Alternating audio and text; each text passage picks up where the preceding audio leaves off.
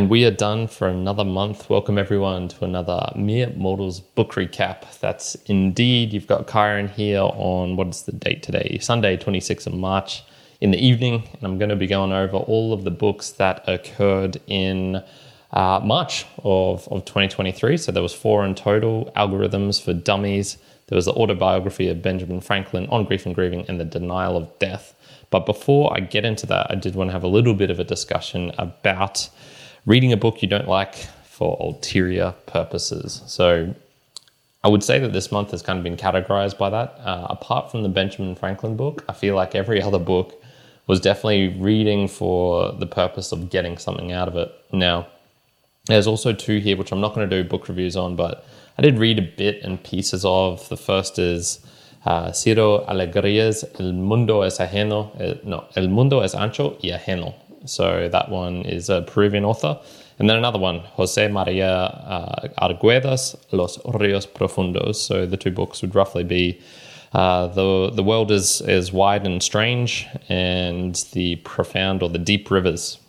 So I was reading those in Spanish, and I'd got them from a good friend of mine who is Peruvian.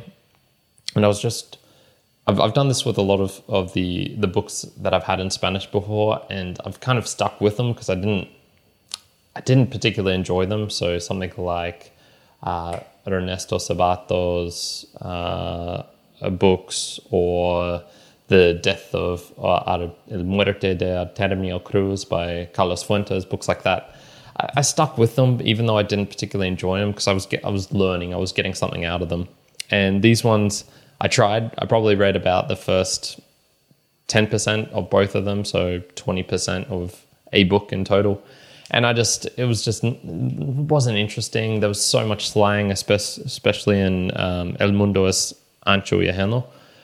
I really struggled to keep up with that. And it was really niche slang as well, related to farms and pastures and different types of animals and things like that. It just got rolling hills and things like that. So it got too hard. But it was getting me thinking again, okay, the coding book, not exactly enjoyable. It was a textbook, more or less. It was dense and not particularly fun, but I spent those kind of half an hour roughly every day, or an hour every second day, getting through that, trying to finish that off. On Grief and Grieving, it's not particularly a fun thing to contemplate a loved one's death or death in general, but once again, I felt it was pretty good for knowing more about, knowing more about mortality and reactions to it, and some of the things that could occur. And then The Denial of Death, funnily enough, this one actually it wasn't that much about death. It was more about the psychoanalysis. And I stuck through that because I wanted to know more about the psychoanalysts, in particular Freud and Jung, which he spent a fair chunk of time talking about in the book. I don't care about their ideas per se. I find them a bit too single-minded and narrow in their focus, trying to put everything under repression or sex or death in this case. Just seems a little bit of a too simple in my opinion. So all of these books, apart from the autobiography of Benjamin Franklin, all of them were kind of work, to be honest. They felt like a little bit of a grind and learning. There was certainly not that many moments of laugh out loud or joy. And I mean, even the Benjamin Franklin book was me trying to understand, take something away from a great man and see, could I apply this in my life? What could I do to be more like him? And there's a whole episode on that, which I'll talk about soon. But all of this, I guess, gets to this point of, okay, how much should you read for learning? How much should you read for enjoyment? How much should you read because it's just good for the brain? How much should you read for a book club because other people recommend it? How much should you read to experiment and try new books? I mean, the should word is silly in itself. Do whatever you want. In my case, I think I probably spent a bit too much time on stuff I didn't enjoy reading, and you'll see this in some of my reflections of the choices for April that's coming up. But all of this, I guess, combines together to say, probably you're going to experience times in your life where you need to read a book for work or to gain a piece of knowledge which you just can't get in any other means. And sometimes I think you need to tick off stuff that you don't like just to be able to be able to cross it off as kind of the bad ideas. I felt that about the denial of death. I don't think I need to read Freud's works or Jung's works. I might someday, but I don't think there's much merit in their whole life philosophy. Sure, there's probably some interesting things, but the way it comes across, certainly in this book, made me go, wow, these guys are so far off the mark. And so I think that's useful. I think it's useful, much like I've read Mein Kampf by Adolf Hitler, like I probably will read some of the Communist Manifesto and things like that in the future.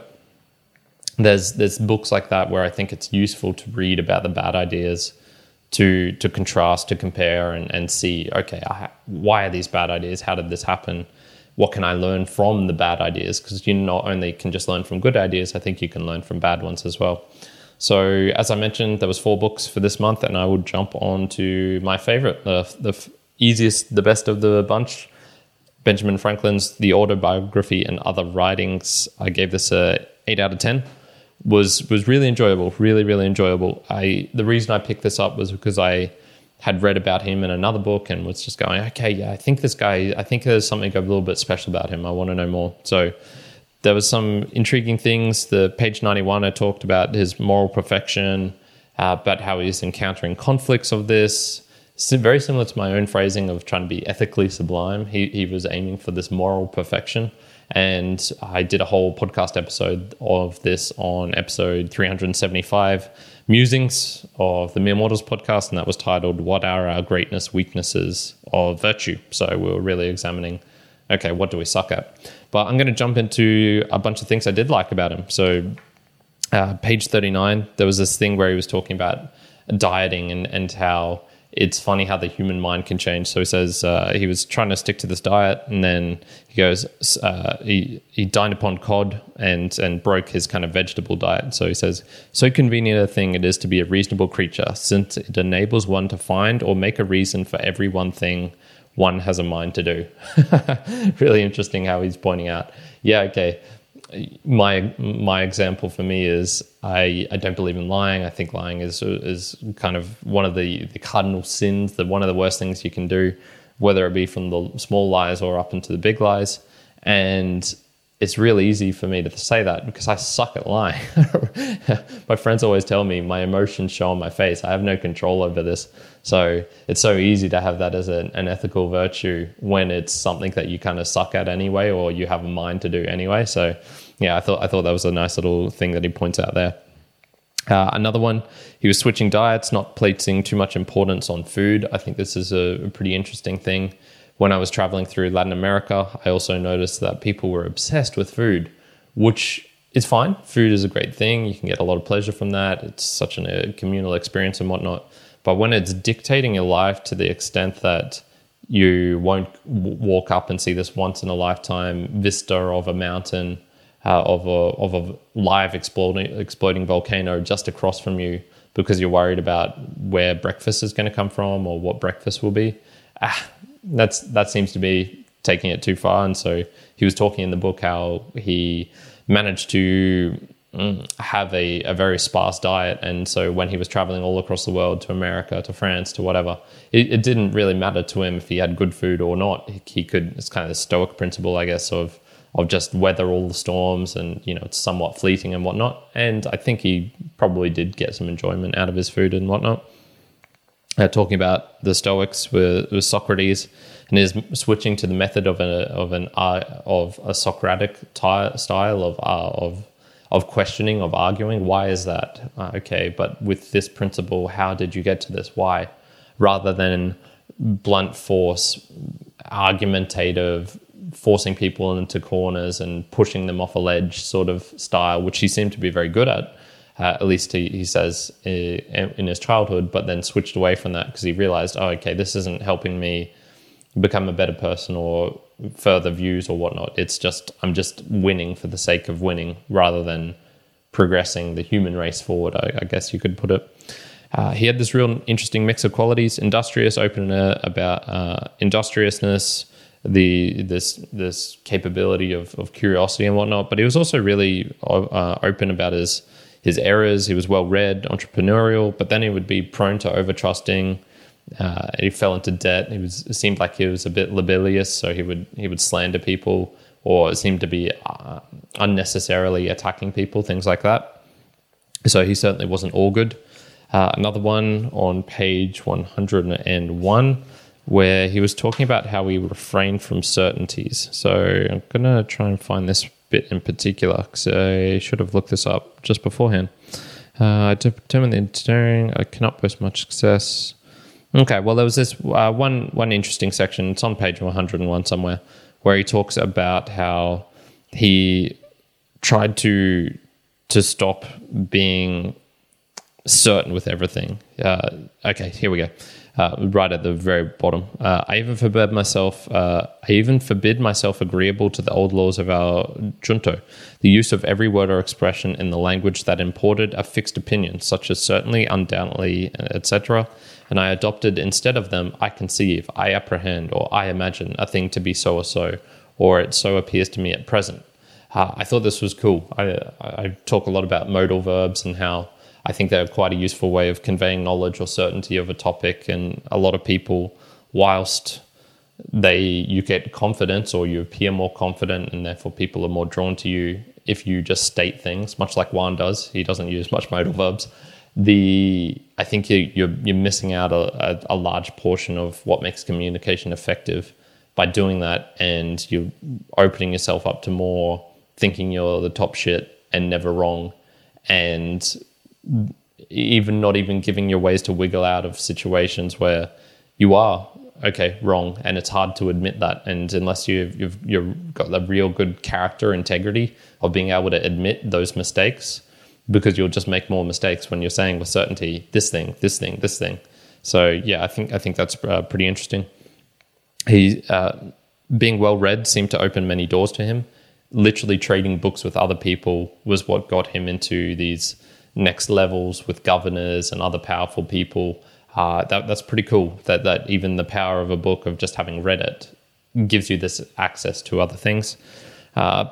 He learned French, Italian, some Spanish and Latin. I love that. Page 141 on the bottom, he was saying human felicity is gained by small improvements and not really one-off large events. So as he was looking over his life, sure, he did all of these things, but it was these small improvements that he made which made the biggest difference to his happiness, and which kind of gets to the point of chasing happiness, chasing a big goal. That one-off of happiness is kind of silly.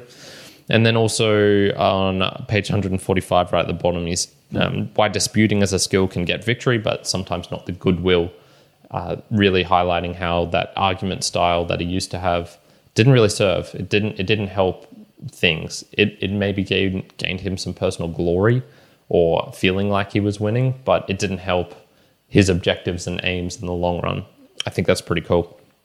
So the next book that I reviewed was Luca Massaron's and John Mueller's Algorithms for Dummies. I gave this a 7 out of 10.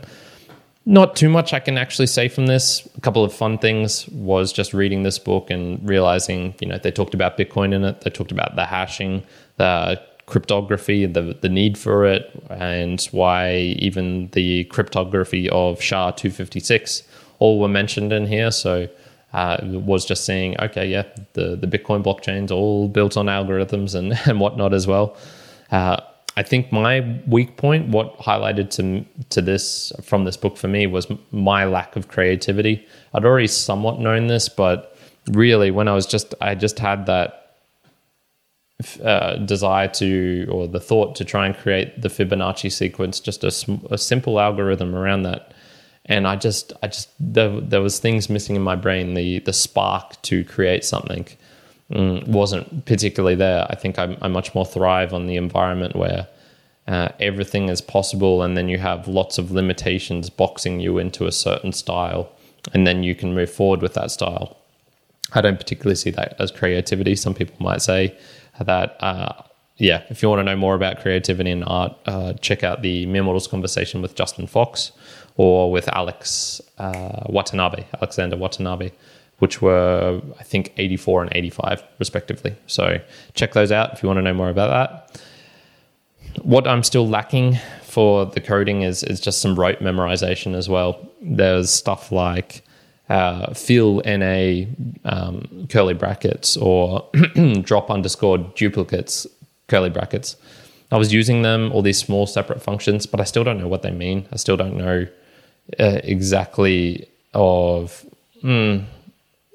what exactly it is that I'm trying to work for and whatnot. So yeah, there's just little bits like that which I'm struggling with still. So that one there is done. I will have On Grief and Grieving by Elizabeth Kubler-Ross and David Kessler. Got a couple of books with multiple people in it. So yeah, the funnest thing that I took from this that I thought was worthy of repeating was on page 88. And I just notice this all the time when I'm reading books now. So here we go. I think this is where it's like I want to highlight the books, but I don't own them, so I shouldn't do that. Where is it? Oh, this is going to be really annoying. It's definitely page 88, right? Page 88, bottom. Okay, here we go. So she was just talking about something. A secret ultimately doesn't change the person you knew. Every facet of a diamond is real, but each is a different view. So don't let all that you held dear about your loved one be negated by some other part of them. So I think this was talking about secrets and keeping a secret. What you knew was real. What you found out was most likely real also. If it was negative, do your best to realize they were merely mortal, just as you are. I just see that in every book I read now. I can't unsee it. I can't unhear it. So yeah, that was a little thing there. I talked about this with Juan recently in the episode that is actually getting released in 18 minutes time. So it will be out by the time you hear this. And that was an episode of the Mere Mortals Meanderings, episode 377. And that was titled about can you prepare for grief? That was the question I took from this book and asked to Juan. So will it help? For me, I don't think it'll too much. This book, I don't think it'll prepare you for a loved one to die, but it can kind of prepare you to put some things in place so that it won't hurt as the things related to that, the other stresses that will come from that. You can put things in place so it won't be as stressful an event, and you can properly grieve the person without having to worry about finances or worry about these other things, or at least there are prompts for you. She doesn't particularly talk about, here's the 10 steps to get your finances in order or anything like that. So yeah, that was it was a good book. I'm glad I read it. Oops, I should have changed my little thumbnail there. That was it, On Grief and Grieving. And then the final one that I had was The Denial of Death by Ernest Becker. So I got this because I had heard, in particular, Lex Fridman talk about this numerous times. And you can go type Lex Fridman, Denial of Death, or Ernest Becker into YouTube. You'll find some clips of him raving about it, how he was saying it's an amazing book. I don't see it. I do not see it. It's made me question Mr. Friedman's book recommendations in the future, at least. I mean, he does like 1984, so I'll put him on level pegging, I guess. I've got all these things from here, which I feel, so I gave this a 3 out of 10.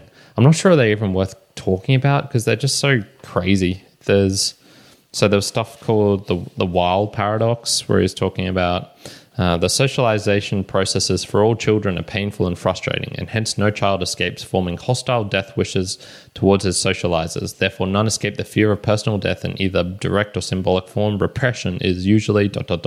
immediate and effective.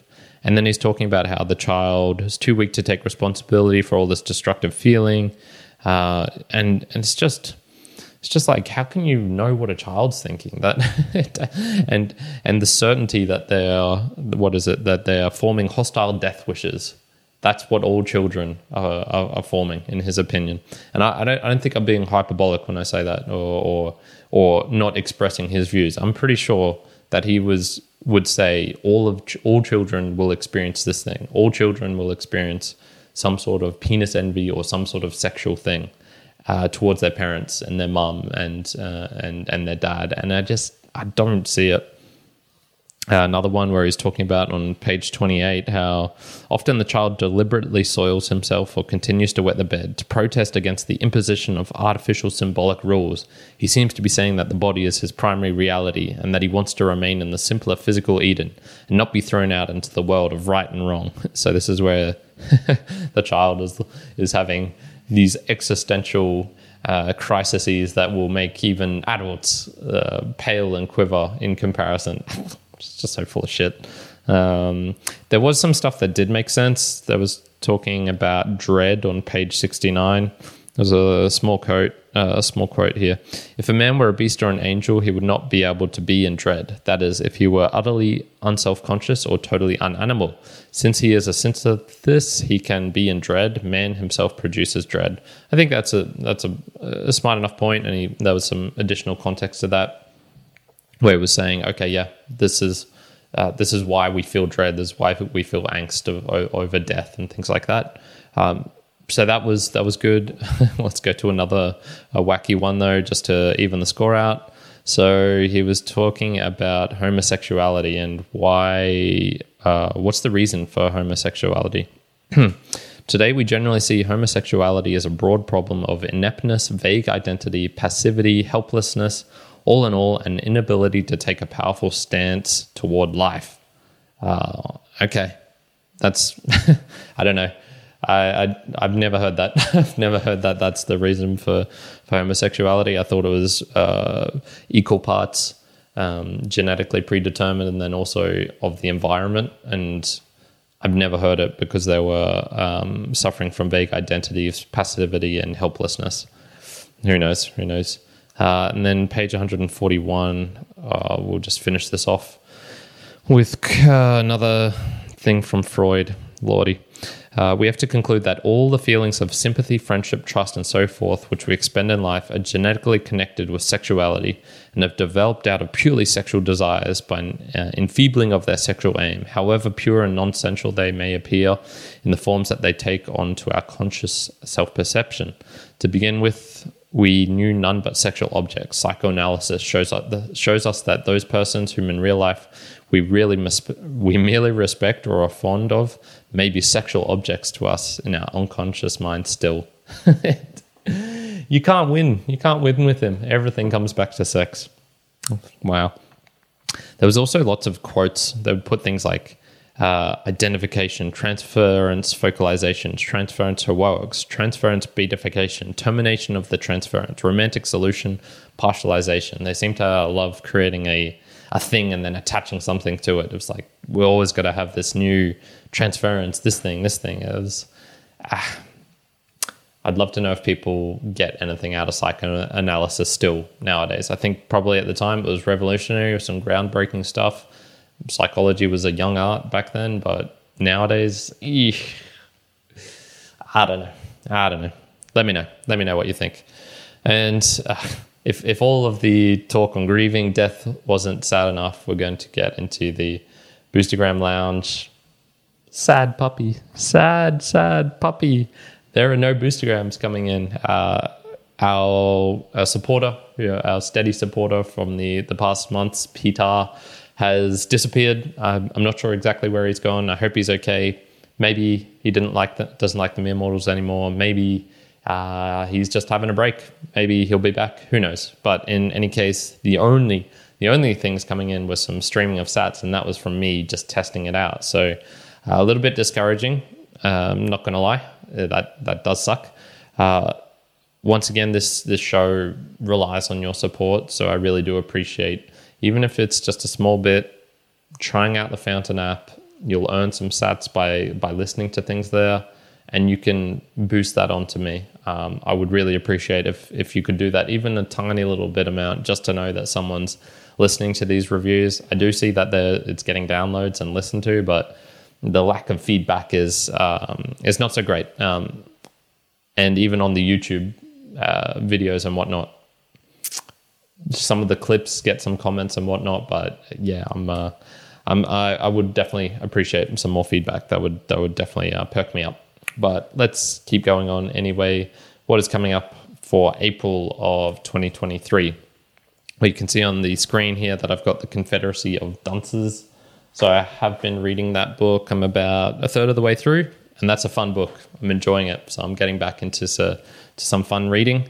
Some other stuff. Another pretty fun one is John Steinbeck's Cannery Row. I had read Sweet Thursday by him and then The Grapes of Wrath. Sweet Thursday was actually quite a good book, and it contains a lot of the same characters. So that's really cool. Another small one, which I might get to at some point, is Animal Farm by George Orwell. It's ridiculous that I haven't reviewed that on this channel yet, because it is a fantastic book, considering how small it is.